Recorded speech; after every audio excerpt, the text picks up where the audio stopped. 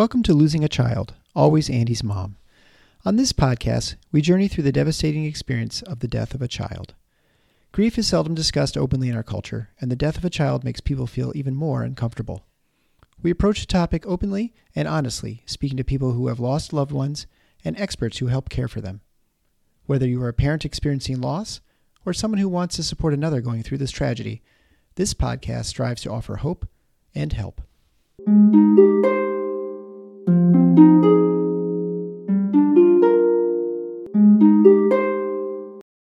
Welcome to episode 218 of Losing a Child, Always Andy's Mom. I'm Marcy Larson, Andy's mom. Today, I have the pleasure to speak with Devin's parents. I just know that you are going to love hearing their story today. I love how open and honest they are. Another thing that I want to bring up is that live stream that we have coming up next week on Tuesday, November 21st at 7:30 p.m. Eastern Time. So if you remember, this live stream is on the topic of Thanksgiving because we are doing it just 2 days before Thanksgiving here in the United States. So this one is going to be a little different than the ones that we've done in the past. And that's because we are giving you some prompts and want you to write into us ahead of time. Now, you may write into us just with my email address, marcy@andysmom.com, and tell me the answers to a few or all of the questions. So I gave you 3 questions last week, and I'm going to give you 3 more this week. So just answer these sentences. Also, if you don't have time to do it ahead of time, come on the live stream. So you can find us on the live stream on my Facebook page, the Always Andy's Mom Facebook page, the Always Andy's Mom YouTube channel, or the Grief Guide Facebook page. Any of those will work. So here are the 3 prompts for today. The first one, I am thankful when others. Number 2, a memory that causes me to give thanks is. And the support I find in or at blank makes me thankful.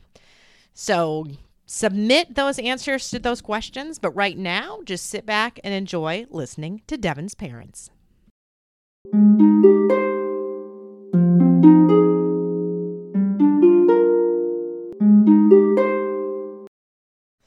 Thank you so much to my 2 guests that I have on today. I have on Devin's mom and dad, and I am really excited to talk to you today and to hear more about your son, Devin. Thank you. Thanks for having us. Yeah, absolutely. So do you want to go ahead and get started and just tell us a little bit about Devin? Okay. My son, Devin, was born on May the 30th, 1995. Everything was going along just fine, neurotypical. At 18 months, he had his vaccinations, and about 4 weeks later, he was completely nonverbal and had large lymph glands in his neck and in his pelvic area that were enlarged. And we ended up taking him to the hospital, and he had Epstein-Barr is what they diagnosed him with. Mm-hmm. But before that time, Devin was just your basic neurotypical, happy, running around little boy. And then after that time, he became diagnosed with autistic characteristics. So he became more quiet, kind of to himself, extremely intelligent. He was in regular gen ed classes, just couldn't understand when someone was joking, got his feelings hurt pretty easy. And just kind of isolated because of that fact that he was normal enough to know how different he was. And that was really hard. It was devastating. Is he an only child for you, your family? Nope. He has a brother. Yep. 2 years older brother named Cullen, Kullen.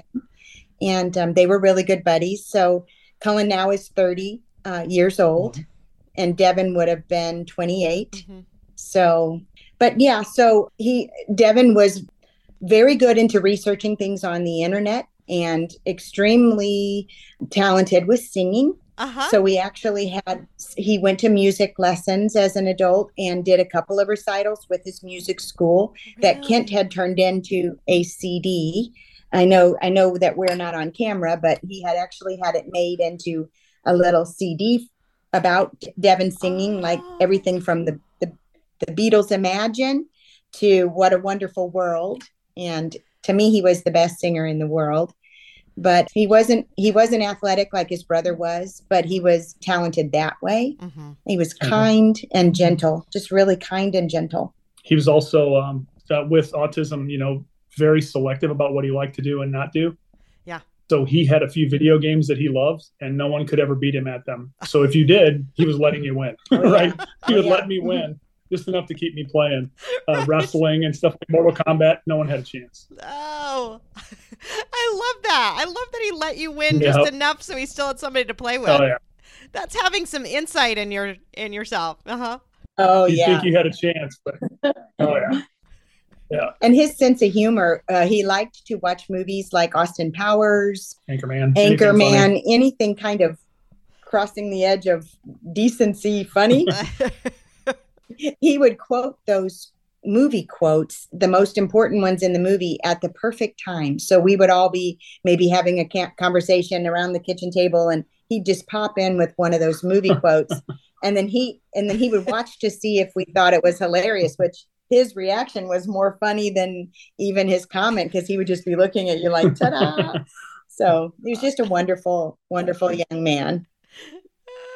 So yeah, for sure. Oh, I love that. So on top of the autism, though, he had some other medical struggles that we started to talk about a little bit before the cameras and our audio started recording. So do you want to talk a little bit about that, about what his diagnosis was, and just about that? Because this is something I had not even heard of before. So. Mm-hmm. Yeah, sure. Between 18 months and 4, he was nonverbal. Yeah. Like Donna mentioned, he had developed these knots in his neck, and they couldn't figure out what it was. What he had was a disorder called ALPS, autoimmune lymphoproliferative syndrome. And it's a genetic disorder that doesn't allow your lymph cells to die like they're supposed to. So if you get a cold, or if I do, our lymph nodes will swell and then they'll go away. Yeah. His couldn't go away. And so it took 2.5 years of all the different doctors at Children's Hospital until a guy happened to fly in to move here from Boston who had seen ALPS before and asked him to test for it. And it was positive. And Devin was the 13th in the entire world that had it. Wow. So to me, it's almost beyond possible that doctor could have seen it before. We believe that was a miracle, yeah, an intervention at that point. I mean, absolutely. Yeah. When you wrote to me about ALPS, I thought, okay, this is something I don't know about for sure. Yeah. And I've been doing pediatrics for a while, so.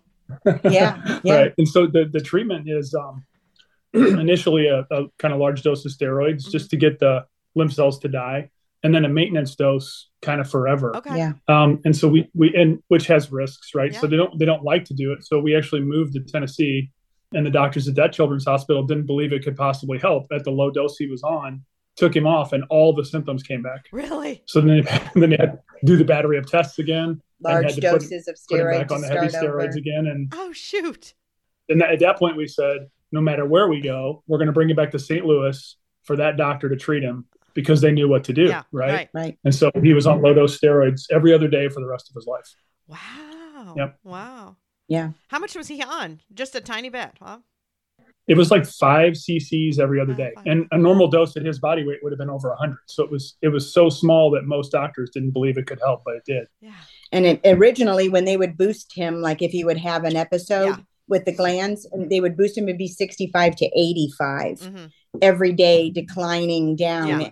And it would be horrific. His emotions, just, what steroid Oh, I'm sure. Yeah. can do, the moon face, that he had alopecia from it. It was just a really rough go for him. But I'll tell you that 2.5 years there, from 18 months to 4, you just picture a child who has developed autistic characteristics, can't communicate, and you got to stick a nose tube down his throat. And you got all the tests we had to do and couldn't explain what was going on. That was terrible. That was a tough couple years. Because before that doctor that he was talking about happened to say, hey, have you looked into this? They were preparing us for leukemia. Yeah. Because all of the signs that originally were there. So they did all the bone marrow removal and all these tests on a Friday and sent us home to wait till Monday, which was the longest horrifying weekend of our life. And then her comment back to us was on Monday, I have good news and bad news. Good news is it's not leukemia. Bad news is we have no idea. Oh, wow. Then we continued on with this battery of things. Then later on in life, if he would like catch a cold or if he would get around people who had something, he would get it a little bit worse than they did. And then the glands would start up again. Right. So we'd have to go back in and heavier get heavier doses of steroid and start over. Yeah. So it was a really scary time. And Cullen, his brother, did not have the gene for the ALPS syndrome. Thank goodness. But we had to worry that maybe down the road he would be a carrier. Mm-hmm. So when he got older, we talked to the doctors about that, if he needed to be tested. And she said he has had no symptoms, no signs, nothing showing in his blood work. So we're going to say no. So thank goodness we don't hopefully have to worry about our grandchildren one day. Yeah. Because you have that as well then. Yeah. She does. In her case, we found out later, right, that WashU Children's Hospital wanted to test early on, and we decided we didn't want to know. Yeah. We'd gain nothing by knowing, right, until we needed to know. Well, later in life, when Devin had his first bout of ITP, which is just the platelets drop for no reason, bruising and all that, that was in 2010. The next spring, Donna had it too. We kind of knew. And then we went in and we were talking to the doctor, and she confirmed, Donna was the carrier, but it's in a recessive gene where Devin's was in the dominant gene. So that's why they had different kind of side effects and different severities when they had ITP. Yeah. And as you know, with ITP, it makes you almost in a hemophiliac state if you are a bleeder. So he couldn't go to school when he'd have it. He couldn't, go outside and swing, which was his favorite thing in the world. So those were rough times too. And it took me 9 days when I actually came down with ITP the first time to get over it. And they left me in the hospital till my platelets were above 10,000. Which for you and me, a normal would be 150,000 to 400,000, and Devin would have 0 at times. So even his socks, his feet would be purple with, petechia from where his sock pressure would be on his feet. But I'll tell you the real weird thing is neither one of them had a symptom, no ITP, until 2010 when we moved to Highland, Illinois, and we lived outside of right next to a cornfield. There was a cornfield behind us and across the street from us. Mm-hmm. Neither one of them ever had it. And then the doctors would say, well, it's not environmental. And I'd say, how could it not be if they've never had it anywhere else we've lived? We move in this house and bam, both of them within about not even a year, they both had it. You know what? That's funny that you say that, because my grandparents built a house in Iowa, and it was cornfields on all sides, right? And my grandmother had 3 different types, two types of breast cancer, totally unrelated breast cancers, and a cervical cancer. And my grandpa had colon cancer. My goodness. And then when my grandmother was really ill, they moved out of the house into a condo, and we moved into their house. And within a few years, my mom got breast cancer and my dad got colon cancer. Oh. My goodness. And after that, my mom wouldn't ever let us drink the water. Isn't that funny? My brother and I. No. Yeah. My brother and I, we only could drink water out of this big. We had one of those big water coolers that like businesses have. We had that in our house. Bubblers. Yep. Yeah. Yep. Because my mom was convinced, like, 4 people have lived in this house. 4 people have had cancer. My parents were in their 30s. Right. They were super young. Wow. We are just not chancing this. And, I don't know. No. And there's no way to call. Who do you call to say, hey, can you come find if there's some kind of a toxin in here? They're going to think you're crazy. But I know. I think you follow your mama's heart. She probably knew better than they did. So I totally get it. It was literally, she was diagnosed, and then probably it was 14 months later, my dad was diagnosed, and then that was it. Never drinking the water again. So I understand. Right. Absolutely. Right. Yeah. I wonder too, with when we ended up selling that house later, because my mom passed away, hopefully the health of all of those people was okay. I don't know. Yeah, that'd be interesting. That'd be interesting to find out. No, I don't think my dad did. Interestingly, it was very sad because we were closing on the house. My mom was ill. She was dying, and they decided we're going to move her into a condo so she doesn't have to do these stairs anymore.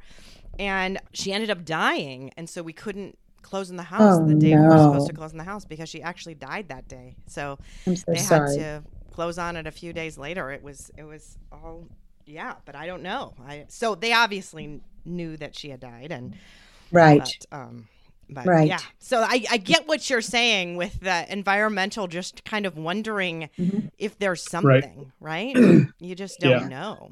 You just don't And know. I think plus that was 13 years ago. And I think now if you do research on ITP, they've even changed the I from idiopathic to immune. Yeah. Right. And they're starting to mention that there could be some chemical and or environmental inputs that could cause it, because they just didn't know. It was still pretty new 13 years ago, right? People had it, but it wasn't as common as it is now.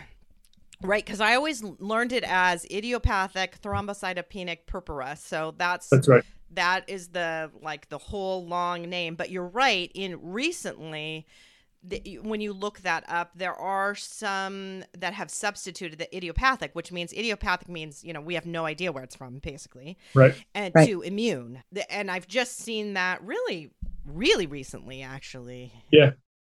That's starting to switch over. Last year or so, right? Year or two, maybe. Yep. Yeah, in the last year or two. So yeah, and that's something that I have seen. Certainly, we see kids come in, and when they come in and they've got petechiae, which are little red dots, and then we always ask when I'm on the phone with a family and they call me and they say my child has a rash, I always say, push on it. If you push on it, can you make it go away? And if you can, that's great. And if you can't, that's a sign that that's something called a petechiae, which means that those little tiny capillaries and blood vessels have burst and made a little red kind of permanent dot. And then the purpura are when you get larger areas. So it's not just little pinprick dots, it's bigger, almost bruising kind of red marks. So that's what ends up happening with these kids. So usually what I see is the kids come in and they've got these petechiae or these purpura, and we do a blood count on them, and the platelets are incredibly low, like you had said.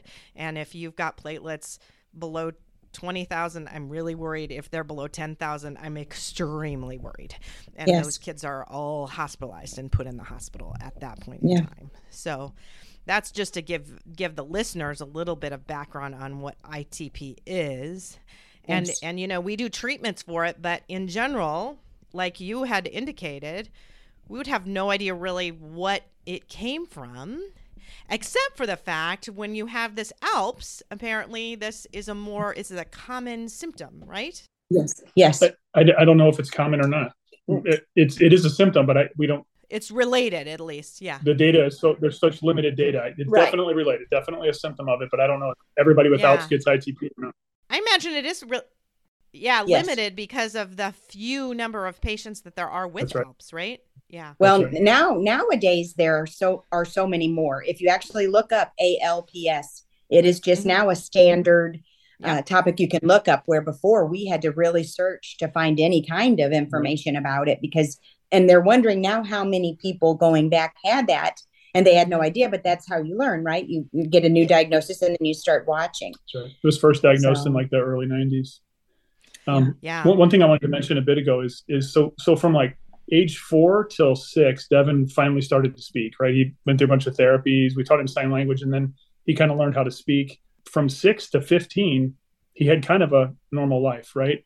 Other than needing to go every 6 months to get his blood work and stuff done, there was a lot of enjoyable time there. A lot of time watching movies. Aside from him having autism and struggling to find friends, during those years we had moved to Tennessee, and he made a lifelong friend there. Alex, who lived 2 doors down from us, we're friends up till every day. Until we moved back here. And then Alex came to visit multiple times a year. But Devin, there was a lot of enjoyable time there. It wasn't all just ITP and ALPS, right? So I wanted to make sure and mention it. Yeah.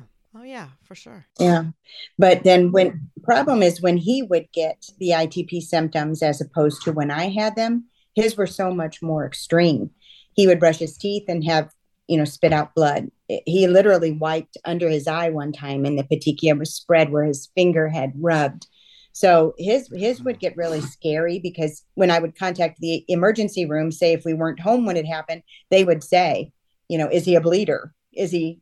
Because some people can have ITP and not have any bleeding symptoms, just have a drop in platelets and not have to worry about it. So I guess in one way we were lucky that we were able to know when it was going on and we could go in and get it treated.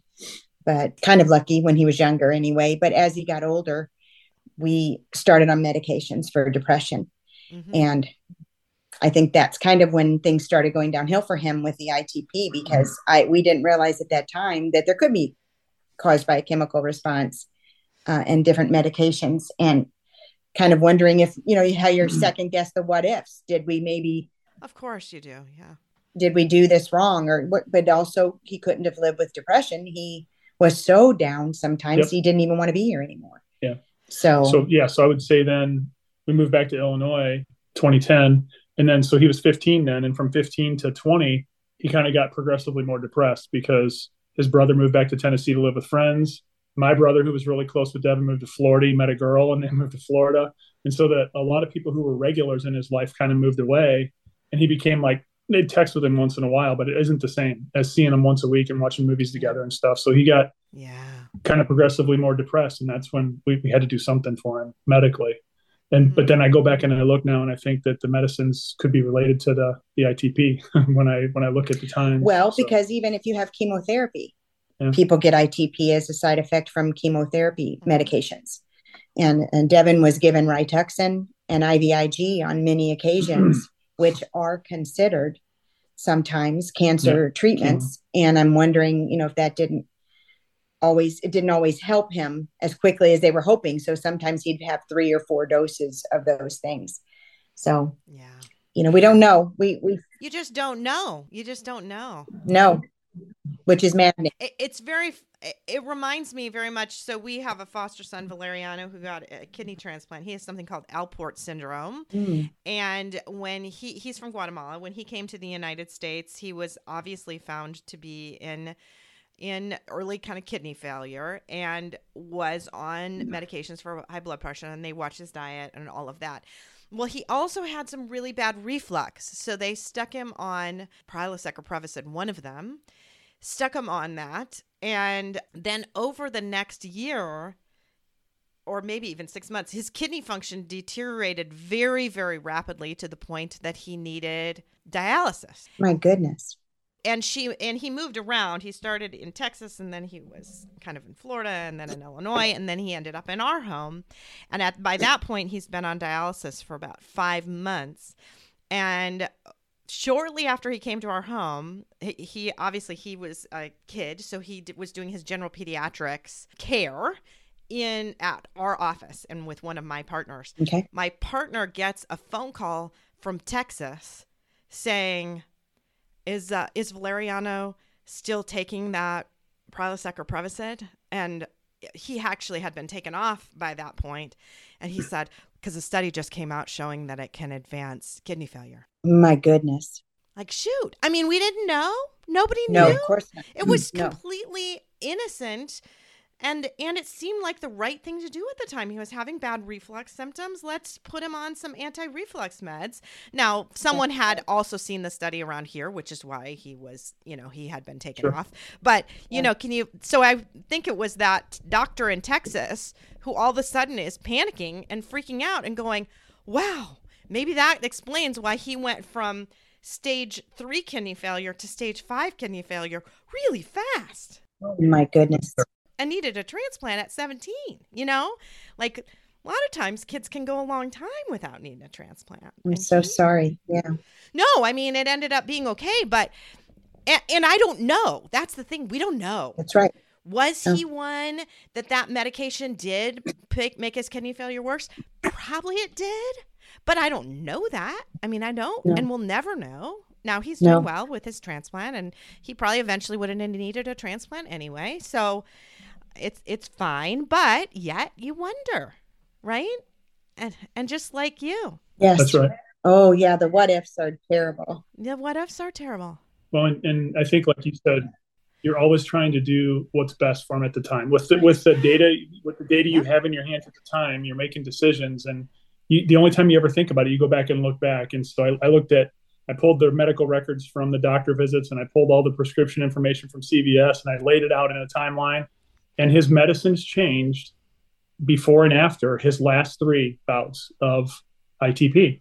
Was it the cause? Don't know. But suspicious, right? Well, it So was the same medication, different dose. but she would, according to how he was reacting depression wise, his psychiatrist would say, let's try going up 300 or let's go down 600.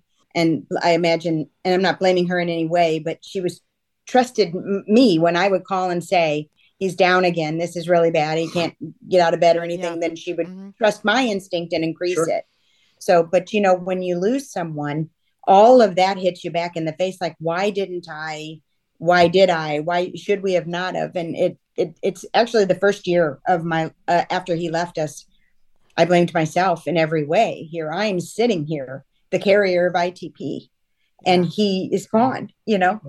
Yeah. And I thought I was treating him the right way with the things the doctors were saying. You were at the time with the information you had, you couldn't have made any different decision.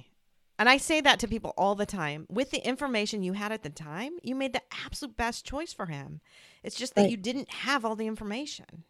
Right? No. That's right. But it is really, really difficult. I am so sorry that you have to suffer through that. Thank you. And I think that's a common thing for a lot of bereaved parents is that guilt, those what ifs, those thinking about what could we have done differently. I feel like every parent I talk to has that. You know? Yeah. I mean, whether it's me, we were just, driving in the car on the way to the baseball game. And I think to myself, why did I let him go up and change his clothes after soccer practice? I should have just made him go in that same clothes. I know he was sweaty and he wanted to change, but if I wouldn't have let him go upstairs, we would have been on the road, a minute and a half earlier. And if we'd have been on the road a minute and a half earlier, we wouldn't have gotten in the car accident. I mean, it was just like thing after thing after thing. Like, why didn't I do this? Why didn't I do that? Because just the very slightest thing would have made a difference. And then I talk to parents whose children die of cancer, and you think, oh, why didn't I notice that he was limping a little sooner? Why didn't I take him to the doctor a little quicker? Why didn't I push a little harder to do that scan a little earlier? Right? So it doesn't even matter what the cause of death was. As a parent, you still feel like I should have done something different. I should have been able to fix this. And through 3 or 4 years of therapy now, we've learned, I don't know what your stand is on this. I've gotten to listen to several other things, but we've learned that it isn't our plan and we don't have control. No. And we just have to suffer here now without them until our turn comes, which is the hardest part, right? Mm-hmm. So, but would I have given up 1 minute of those 24 years to avoid this pain? No. I wouldn't have given up 1 minute of that. So no. And that is the thing. I think we just so desperately want to have control of that situation that you make it seem like if I would have done this, maybe something different would have happened, when in all actuality wouldn't have probably made a bit of difference, right? That's right. It's all that is triggered back to hoping for a different outcome that you can't change now. And you can't change it now anyway. Mm-hmm. Right. Yeah. That's what all of it is. Yep. That's right. Well, do you want to talk a little bit about what happened with Devin then? Because it was that final bout of ITP. So he had this, I don't know, half a dozen times at least, right? Is what you'd said? He had 3. So he had one in 2010. And then he didn't have it again until 17, 18, and 19. Okay. But 17 and 18, when I go back and look at the data, he really never got above that 150,000 level. So it was really more like one long bout of it, like a 7 or 8 month long bout of it. But then 2019 on September 6th, you can tell the story if you want. That's when he had his final bout. Well, it was Cullen's birthday. And we always he was born on Labor Day and Devin was born on Memorial Day. So our holidays kind of became celebrations for our kids' birthdays. I love that. That's awesome. It was neat. And all of our friends would come. Well, we live on a lake. We have a boat. And that particular weekend, it was Cullen's birthday. His friends were all here. We were all going out on the boat. And Devin said to me, he took his socks off to put on his flip-flops for the boat. And he said, "Mom, I think I have red dots on my feet." Well, I went over and looked and there was maybe 5 or 6. They were so small that I thought maybe he had, heat rash or something. Heat rash, or because it was 110 degrees outside. So I just said, let's keep an eye on that. And we're going to go ahead and him and I would go ahead and go on the boat ride.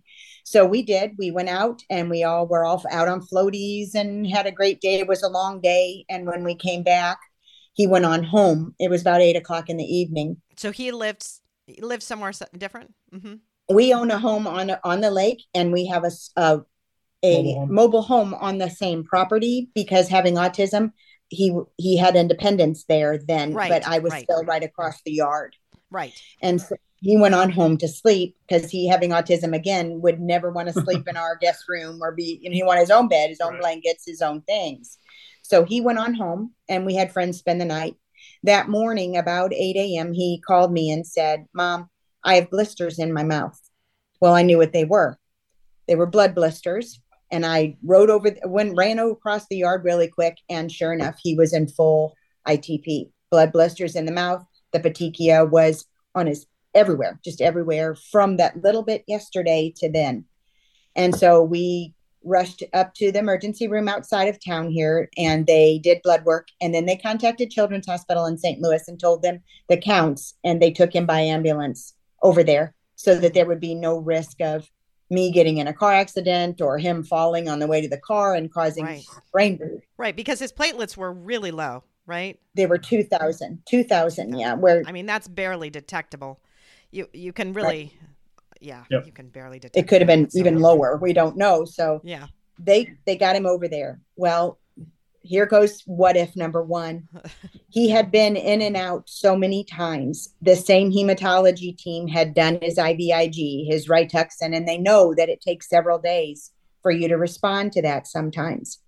So they had said Devin got his Rituxan, he got his IVIG later that day, and he was spending the night.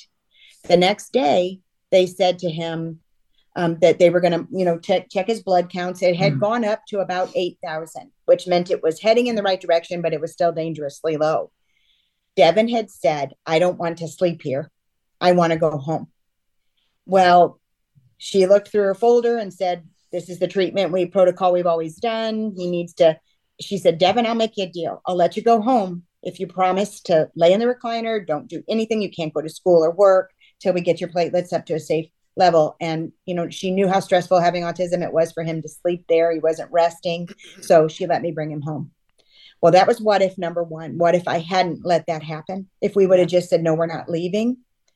And then we get here that night, everything went fine. He actually wanted to go to his home. So I let him, and I said, text me when you go to sleep, text me when you wake up. And that morning when he woke up, he came over to be where I could be with him all day. So he was here in the recliner. That evening, he got a nosebleed, and it was horrific. And I couldn't. Like 15 minutes to get it to stop. 15 minutes to get it to stop. And I had the hematologist on call paged, and she called back and said, if you can't get it to stop in the next 5 minutes, because having that low of platelets, this is not shocking that he has a nosebleed. Right. Call me. If you don't have him done in 5 minutes, then you need to bring him over. So I set a timer. We did the pinch the nose, head back, ice pack on the back of the neck, and we got it to stop. Mm-hmm. So second, what if? Right. Should I have not just taken him over at that point, but it stopped? So we walked over to the recliner at that point. Very gently, he laid still. We watched a couple more movies and made it through that night. Okay. Mm-hmm. But that last day, it was a Thursday. So it's been 3 days since we were out of the hospital. We were supposed to go in the morning for blood work. It would have been a Friday morning. He asked if he could go swing.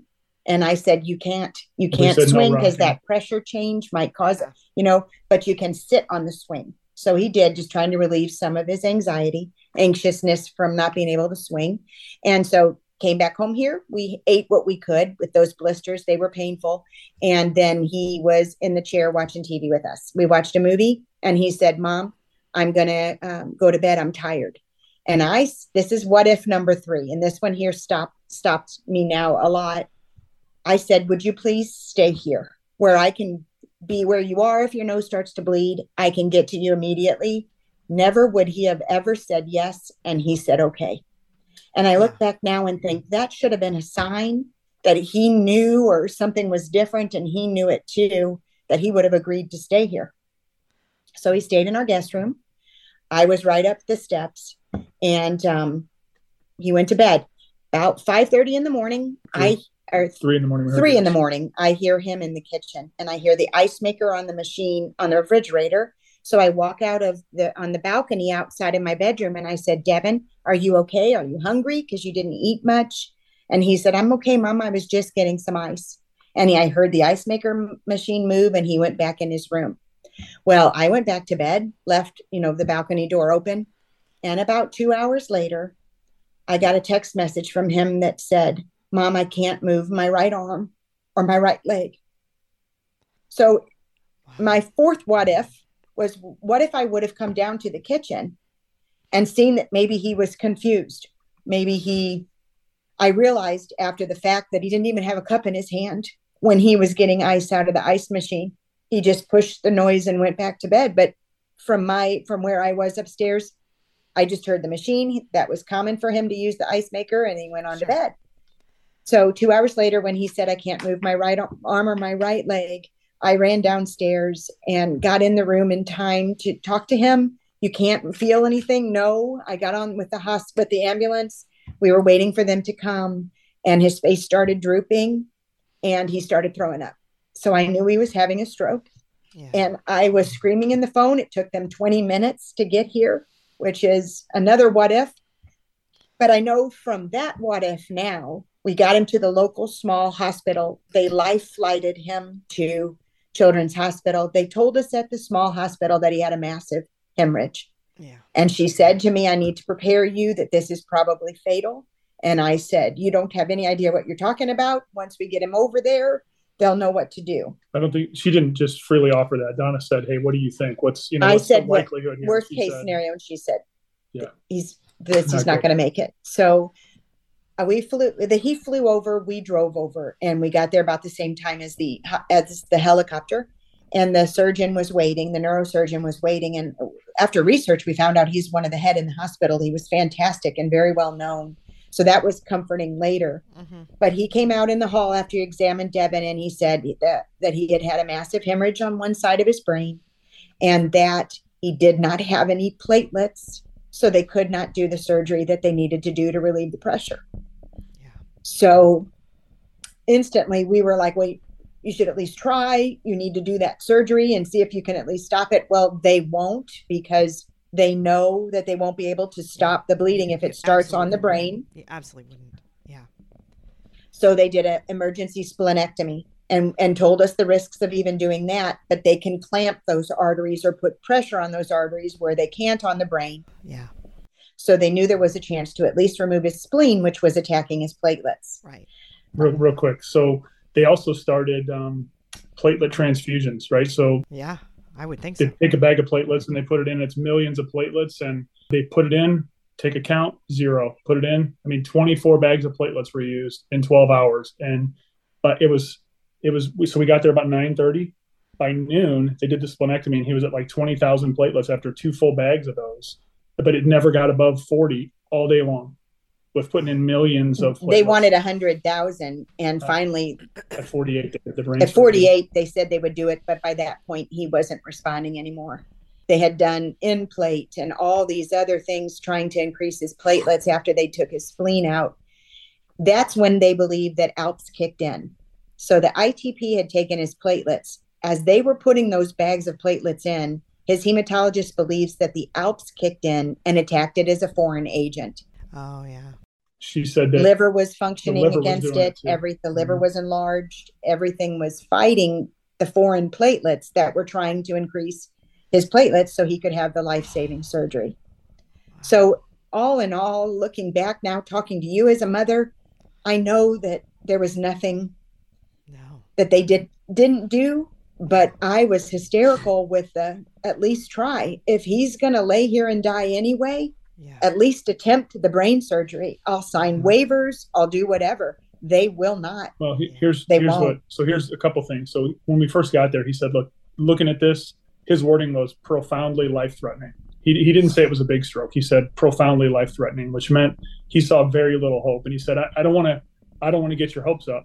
I'm willing to take some risks. And he did the brain surgery where they take the left side off to relieve pressure at 48,000 platelets when the policy is 100,000. Yeah. So it was already too late. We kind of knew because his eyes weren't responding to light or anything by then. But and he said, "Look, I'm willing to try if you are, but I think I might be giving you a false sense of hope." Right. Yeah. But at that point, he could see we were at that point. Devin's heart rate was over 180 for 2 hours. Afterwards I tried to get mine to 180 riding a glider. I can't do it. It was just, it's going to expire if we don't do it. So I think we should do it. They did it. And then, he came out of the surgery still unconscious, but he did not pass during the surgery. He was in a coma state, no brain function for 2 weeks. We stayed with him for 2 weeks like that. And the doctor came in at one point, and the neurosurgeon, and he said, I can't get past the fact, and it's breaking my heart that I even did the surgery or even gave you a sense of hope at that point. I should not have. But he said, I knew how desperate, because I just kept saying, you have to do something. You can't just let him lay here. And then I did the mother's what if. Why didn't I bring him in when he had the nosebleed? Right. Why didn't I bring him in? Why did I let him leave the hospital? And he said to me that he has physically been in front of patients when they've had a brain hemorrhage, physically standing in front of him. And there's nothing that he can do about it if they don't have platelets. He said, there's nothing you did or did not do that you didn't need to do. But, our world stopped. We were wanting to go with him. So, yeah. I totally understand that. I mean, I think too, obviously our circumstance was far different because Andy died in a car accident, but let me tell you, as a doctor mom too, I had such a hard time with the ambulance person saying, despite our best efforts, we were unable to save your son. I just couldn't get around the fact that he died on the side of the road. I mean, I was like that, just like you. I just felt like, well, he's got to make it to the hospital. That's what we do in the hospital. We help these kids there. And so, to not make it there and to die on the side of the road, it reminds me very much of that conversation you have. Like, just do something. You have to do something. That's right. I can't imagine that what you went through. And just desperate. You're just desperate. You just feel like. Oh, yeah. Oh, yeah. Yeah. Oh, yeah. So I totally understand. And I would have made a deal with the devil. I totally understand why you would say that, even though the doctor part of me is like, that would make zero sense to do that surgery. I mean, there just would be no chance of survival with no platelets. And he was so compassionate. Even before he did the splenectomy, he called us in a side room. Our entire family came swarming, and he called us in a side room, and he said, I took him in. I did the splenectomy. When he took him back there, he said, if I do the splenectomy and I feel comfortable enough, or if the platelets are up, we'll go ahead and shave his head and get him prepared for brain surgery in case when we're in there and he's under already, we can go ahead and do it. So we were out here praying, please just let him do both. Let this go through. Let him handle this. And he came back out and said the splenectomy went fine. We were able to stop the hemorrhaging. I couldn't attempt the brain surgery. He didn't have enough platelets. Because I'm sure they were running platelets during the surgery. They were. I mean, they would have been running them continuously. That's what he said. The body's attacking him as soon as we put him in. Yeah, I mean. Which is the ALPS syndrome. Yeah. But we kept him there for 2 weeks. Yeah. As you know, your brain goes into almost a PTSD state. Yeah, for sure. This was not real. This could not be. I walked in a hypnotic state. Right. And as you pass other mothers in the hallway going to the restroom or other family members, there's almost this connection of, you don't have to say a word. You just make eye contact as you're passing each other, that you just know what they're feeling. The other thing that was, it may not be unique to his case, but something that happened with him was the hemorrhage was so bad that it caused damage to the brain stem as well. So he couldn't regulate body temperature or sodium, all those things. They were having to control all that for him. And like 8 days in, we tried to put in liquid food, liquid nutrition, and he couldn't process. So there was a lot, everything was kind of shut down at the same time. And zero brain activity. So that was the real problem we had. We have a nephew who was hit by a truck a few years back, and he's blind and in a wheelchair, but even in his coma, he was for like 6 months, he wasn't responsive. He had brain activity. He had seizures and different things. Responded to pain. There was nothing on Devin's, no response to anything. But I think they didn't allow us, but they kept letting us sit there. When we got to 2 weeks, the head of the floor came in, and she was wonderful. They do meetings outside of your door. They're a learning hospital with a team. Teaching rounds, yep. Mm-hmm. Yep. Yeah. She came in and she sat me down and she said, Mom, I want to talk to you mom to mom, and I want to talk to you doctor to mom. And she said, doctor to mom, you've seen the MRIs. We actually had them sent to different brain institutes, the one in Boston, California, Chicago. Nope. They all concurred with Children's that there was nothing they could do to make that brain function again. They said if there was a response of any kind, they would consider taking him as a patient. But since there was no response of any kind, there's nothing they could do for him. So she said, we've had 2 weeks now of no brain activity. She said, I want to do a test to see I guess there's 5 things they test for, or 7 things they test for. And she said, I want to see how far we get with that, just to let you know where he's at. So she did those. He failed all of them. And then she didn't do the last one. She said, if I do this last one and I proclaim him brain dead, you have to leave. You have to move him to a regular room, out of ICU. Insurance, insurance stops covering the case once he's brain dead. Which I didn't know that. I had no idea that they would boot you out of ICU if you're considered brain dead. So we didn't want to do that. So she let us go a few more days like that. Then when his body started shutting down because of the different things that his brain couldn't function anymore, like he was saying, they were worried about him getting sepsis. They were worried about his sugars were just off the charts, and they were wanting to start insulin and dialysis for his kidneys. And at that point, she said, Mom to mom, what do you want for your son? What do you want for him at the end?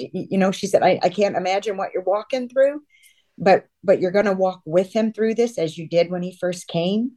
And if you look at it as such a blessing that you'll be with him that moment. But then she said, but as a doctor, all I can do is tell you that there's no turning around on this. He's not coming back. You've been told that by 4 different hospitals. So we finally did have to make the decision to let him go. Yeah. Because I didn't want him put on dialysis or all the other equipment they had. Well, and it wouldn't have changed anything in the grand scheme of things either. Yeah. No, it wouldn't have. No. I told them I wouldn't agree.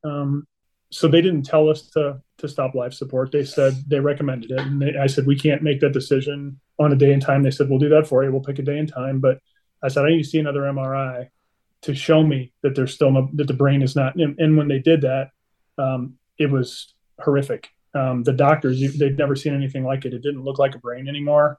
Part of it was like outside of his head. And he had another bleed going on in there, which is the main reason they don't like to do brain surgeries under 100,000 is because of a secondary bleed. So he had one of those too. And so at that point, I was kind of resolved that there was no hope. So unfortunately. Yeah. I mean, we were even asking, what about that cryogenic freezing where they can actually take freeze your body till they can get your brain fixed and all this stuff. And that's not something that's available to the average human being yet, I don't think. No. So it's still in test mode. But anyway, then on that Friday on September, he had his stroke on the 6th. On the 20th of September, we took him to the garden at the hospital with our family. And at noon that day, we let him go. Yeah. Number 1 worst day of our life. Yeah. And I hope I never, ever face anything like that again. I hear people who've gone through this several times. And I think, I know I wouldn't make it. I just know I wouldn't make it. So. Yeah, you feel like you wouldn't. Well, and right. And that's. Don't want to find out for sure. That's the thing. Until you have to live it, you don't know, right? No. But you just do. You're not the same. That's right. You just do the next thing. And I'm trying to walk through it. And luck was, to finish my story, we found a church here right outside of town that I had visited 1 year before he left us. I walked in one day. Devin had a bad depression night. I knew he wasn't sleeping. Kent traveled a lot, so I was by myself, and I saw his bedroom light on and his kitchen light on all night. Anytime I'd get up, and I couldn't sleep knowing that he was suffering, he was depressed. This was not ITP, about that. It was just his daily day. And I took a drive. And as I took a drive, it was Sunday morning, and I saw an anchor on the side of this small church outside of town. And I thought, I'm going in. Because I knew if I didn't start running toward him, that I wasn't going to make it. And I walked in and I thought, I'm going to sneak in the back row. Nobody will notice me. And 3 or 4 people very nicely, welcome. Are you new? Talking to me. And I was just kind of like, I don't want to sign anything or fill anything out. I just want to sit here. And they very nicely let me go. And the music was fantastic. The sermon just felt like he was speaking to me. So I left that day with a little bit of hope and asked Kent to come back with me the next week. He came. We both really liked it. But then summer started and we're on the lake. Friends are here every weekend. We kind of forgot about that church, I have to be honest. And after when Devin was in ICU, the day before we were going to let him go, that preacher showed up at the ICU and asked if he could pray with us because he remembered me coming in that day and getting in that back row. That's just beautiful. It really is. I said it was about 2 months after or 3 months after Devin left. I said, I have to go back there. I have to go back to that church because I'm not going to make it. And I know God sent him that day. I know he did, because if he wouldn't have, I never would have ever considered understanding God's plan or trying to even attempt to understand it. I was angry. Yeah. So we went, and they were just the same way. And when we walked in that Sunday and he was preaching, he stopped right in the middle of his sermon and said, he didn't point us out or call us out when we walked in. And he said, can we stop for just a minute and pray? And he did. And he just said, I need God to move in this room. I need the Holy Spirit to know who needs comfort and to walk to that person. We never looked back. We're going on 3 years now. We run a grief share program in that church. They saved our life. The God worked through that church to let us know that he didn't leave us and that he was with us in every step of the way, and that we can use this hopefully somehow to help other people. Yeah. So that Devin will always go on and on, Oh, I just love that story. That's just beautiful. It was. That is beautiful. Thank you. And that is what you need to feel God close, right, in those instances. People who don't know him and have no hope, I don't know how they make it. I don't. But I can also see how believers can be drawn to run the other direction. Yeah. If you've been kind of loyal your whole life, dedicated, whatever you want to call it, and trauma happens, we have some friends that it's happened to that they've turned away completely. Yeah. Yeah. How could this happen to me? So I understand. I see both sides. Absolutely. Yeah. You just have to pray. I do too. I just feel like our pastor was just wonderful too. I just remember him saying to me, I don't picture God as like making this happen at all. I picture God as sitting beside you and weeping with you. Right. And just holding you. And when I think about God holding me on the side of the road as I wept, well, that's okay. That I can do, right? Yes. Yep. And when you think of God loving you so much that he sent that pastor that day. Yeah. Wow, that's a God that you're not going to let go of, right? No, and that's what I thought. I better listen. I better listen because he's calling, and otherwise I knew I was willing myself to not make it through this. I felt guilt for every breath that I took, and all I kept thinking was, why am I still here? Yeah. With the ITP that I had, that I gave to him, I shouldn't be here.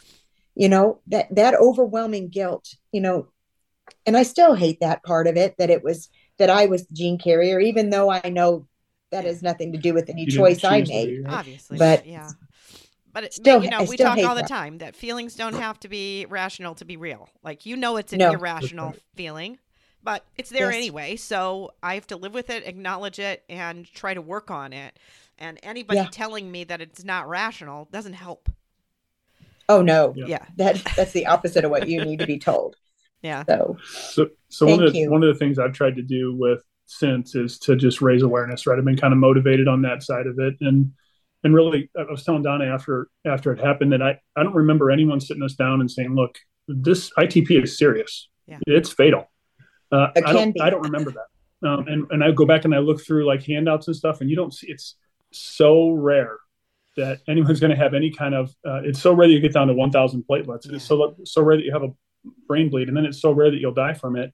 They didn't even talk about it. And so I don't want to put fear in people, but I also want them to understand that if you see these symptoms, go to the hospital, right? Don't hang out and just ask what you think. And we've had a couple people who said, hey, my friend's going through this. Do you think it's ITP? And we're like, go to the hospital. Get a CBC done. It's a simple, common blood test. And then just don't let them It is easy. I mean, every single time I see petechiae on a kid, I order it. Every time. And sometimes, I've had it that it's from trauma. It's totally unrelated and their CBC is perfect. But, this is why I ask. Whenever I talk to parents on the phone, if you push on the rash, does it make it go away? And if the answer is no, then you have to go in. You just have to come in. And we have to do blood work if it's really peculiar. They're lucky to have you. You're a good doctor. Yeah. It's a good way to look at it. I would have never thought about that. So, but he's written a book. We started with counseling. I mean, immediately, right? Yeah. We went to couples, singles, grief share, all the ones we could possibly find. And they all said to journal. So we all started journaling, and then mine just turned into, I can't read my own writing if I write it. So I have to type it. And once I did, I'm like, why don't I just organize this? And ended up we wrote kind of a story of his life. Yeah. And it's not a bestseller by any means, but at least our friends and family got to know where we came from. Because, as well as I do, nobody understands. You can't make anyone possibly understand why you're doing the things you're doing now, who you are now. Because you're not the same. You're not the same person you were. No. That's right. No. Well, and it also takes care of one of the regrets I have, because he and I had talked about, he loved poetry. He wrote 100 or so poems of his own creation. And he and I were going to write a book where he could tell what it was like to be on the spectrum, because he was normal enough to communicate that, and then share his poems. And we didn't get to do it. And so I wrote that book for that reason, told his life story, what I knew of what he thought it was like to live on the spectrum. And then all of his poems are in there. I was going to ask, did you put the poems in there? You put them all in there? Yeah. Some of them are hard to understand. He kind of wrote in riddle on some of them, or like one of them, it was about a shower curtain, but you wouldn't realize that till I read it out loud to my niece. She's a special ed teacher, and we're both sitting here like, what does that mean? And going in clean, you can see through the transparency, or coming out, or going in dirty, coming out clean. It was really deep. And she goes, wait a minute, he's taking a shower. And then we're both like, oh my goodness. So it's sad, because a lot of them, I never asked him. He had a lot of these things in his own private journals that I didn't breach his privacy unless he asked me to read it. And so I didn't know what a lot of those things were. So that part was sad, but I'd love to have known. But what a beautiful thing to have. Yes. Right? Oh, yeah. We found about 50 of them after he passed. So we have no idea what he meant. Most of them, when he was alive, he would send them to us, and I would shoot him a note back and say, okay, what did that one mean? So I have a lot of them explained, but the newer ones, you just have to interpret. He communicated a lot through text and email. Okay. Because then he could say what he thought. So I was just going to show you real quick. A neighbor lady of ours took one of her poems, his poems, and put it on a shirt. And it says, have hate for no one. Thoughts of those you detest make you one of them. Devin Winter. Oh, that's beautiful. She thought that was a life, something you should think of every day. Yeah. Don't hate that person, pray for them, That's right. Otherwise you become like them, and you don't want to do that. Yeah. And he was just so good. Yeah. So thank you for letting us tell you about him. Thank you. Oh, I can't. I'm so excited. And I want you to talk about the Devin Bowl a little bit. Okay. Yeah. So the idea is, he loved Crazy Bowl. So we would get together as a family every New Year's Eve. And like, I would make up draw a thing on, or hike it, or sit down and push it with your feet, or spin in a circle. Hold hands and bowl. So that no one got a good score. And he loved that. For bowling. Okay. Yeah. I mean, the highest you could ever get is like 100, because you bowl left-handed and backwards and all kinds of stuff. And so he loved that, because it was just something fun. And the biggest thing was, we'd stay up till midnight, right? Which was a big deal to him. We got to stay up late because it was New Year's Eve. But so a year after he passed, I said, let's try to do something to get that memory. And we came up with the idea together. And this was our third one this year. And we have sponsors now. We have, of course, we charge admission. We get people donating raffle items and stuff. This year, we had about 75 people there. Wow. Overall, we a little over $15,000 this year. Yeah. It all goes to PDSA, the Platelet Disorder Support Association. And ours is all tagged to research. Right now, they're doing a lot of research on COVID and ITP, COVID vaccines and ITP, all that kind of stuff, because it's real time. And so we just want more of that kind of activity. But they also do a lot of stuff like parent awareness and support groups and conferences with doctors coming together, talking about the newest technologies and stuff. So it's a really good organization. And this was their 25th year. So their head of corporate events came. She came and brought her husband, and they worked the event with us. We had a really good time. I'm going to show the shirt. You can't. Yeah, I don't know if she can see it well or not, but they gave us these out for free. It's a Pump It Up for platelets, or Sport Purple for platelets. There you go. I love that. In 25th year. Yeah. And then all the sponsors are on the back, and then it said Devin Bowl at the bottom. Yeah. So that's their shirt. But we also had a campaign where we have sponsors, like even the local Amazon where our son works and one of our neighbors work, they sponsored. And so our shirts have that on the back, and then people can order those, and that money goes to the charity as well. So I've heard a lot of people on your podcast say that they heard more about their child after they were gone than they had before. Stories people would tell them. And that's what happened our first Devin Bowl with that, where people would come up and say, he was always so nice to me at school, or he always, things I never knew. Your mom goes to the Hallmark story, your mom's mind of everybody's mean to him and no one's ever nice to him. So it was really nice to have some people his age come in and just say how fantastic he was and how they like to play online games with him because they could never beat him, and he'd give him a break and let him and stuff. So it gave me a side of him. So I wasn't always just sad to know that he did have happier things than he let us see as parents going on. Yeah. So that was good. And it gives you a little bit of a new memory. Yes. That's right. Because you don't have any more of those. And when somebody tells you a story that you've never heard before, I mean, it's so precious. Like, oh my word, that's a new memory that I now have that I didn't have before. Exactly. Or finding a new photograph, or somebody had one in their phone that you've never seen before. It's like a priceless treasure because you have never seen that before. I don't know if I'm crazy or not, but in my phone, I keep bringing him forward so that it doesn't take very long if someone asks me about my children to find a picture of him. I don't ever want to have to scroll back through because that causes me extreme grief. So I keep bringing him up to the top so that when we have new memories, his pictures are there too. Not part of the memory necessarily, but at least. And I asked my therapist about that one, our grief therapist about that. And she said, if that's bringing you comfort, that's fine. As long as you're not pretending that he was in that picture or you're taking his face and putting it at the table or anything, that's okay. Because it's healthy to miss him as long as you understand, that he's not there. So I use folders. It's a different way of doing it, but I think it helps her to snap and have him be randomly scattered in the pictures. And again, I don't think there's any harm in that, but I wanted to mention something too, that kind of going back in time a little before this all happened, two things that he loved: travel and kind of adventure. And so like if I wanted to get her to go to Europe because she hates to fly, I would sit with Devin and say, hey, what do you think about going to Europe? Next thing you know, he's talked her into going. We went in 2012, right? He's the one, like, we're on a cruise ship and he's like, hey, I think I might zip line. He goes, if I do it, will you do it? I'm like, sure. I'm terrified of heights. I figured for sure he wouldn't do it. So he did it. And I had to do it. Right. So, but his older brother would never even consider it. There's no way. Oh no, he stood in the lobby. We went to Las Vegas, and there was a ride on the roof, on the ceiling, on the stratosphere, and those rides up there. And he had researched and really psyched himself out to the point where we took him just so he could do that on his 21st birthday. He's down in the lobby and he's just, rocking and thinking, and you can do this, really talking to himself. And he got up there and rode that ride that takes you out over this strip and spins you around as you're facing down. This. You look down at the strip while you're spinning in the circle. I couldn't even watch.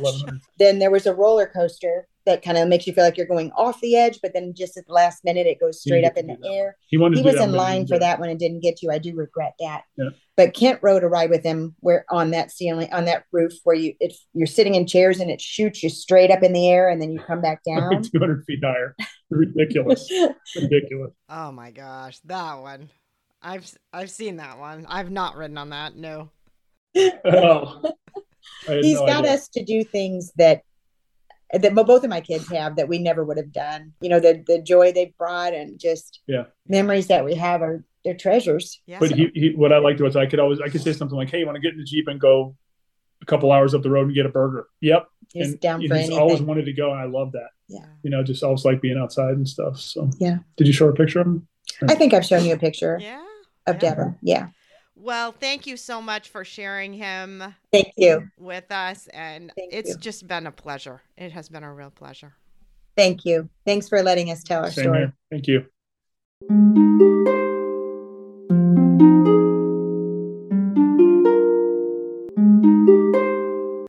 Thanks for listening. If you found this helpful or would like to support the podcast, please leave a 5-star rating and comment. To help financially, you can text Andy's Mom to the number 53555 or visit the donate page on andysmom.com. Your donations are secure and tax deductible and we are now able to accept Venmo, PayPal, and Apple Pay. Always Andy's Mom is a registered 501c3 organization and can receive donations through smile.amazon.com, Thrivent Financial, and Benevity, amongst others. Marcy loves hearing from listeners. Please feel free to reach out to her via email at marcy@andysmom.com. Also, be sure to sign up for the email list to receive weekly updates as well as pictures of all of Marcy's guests and their children. Together, let's work to inspire hope, one day at a time.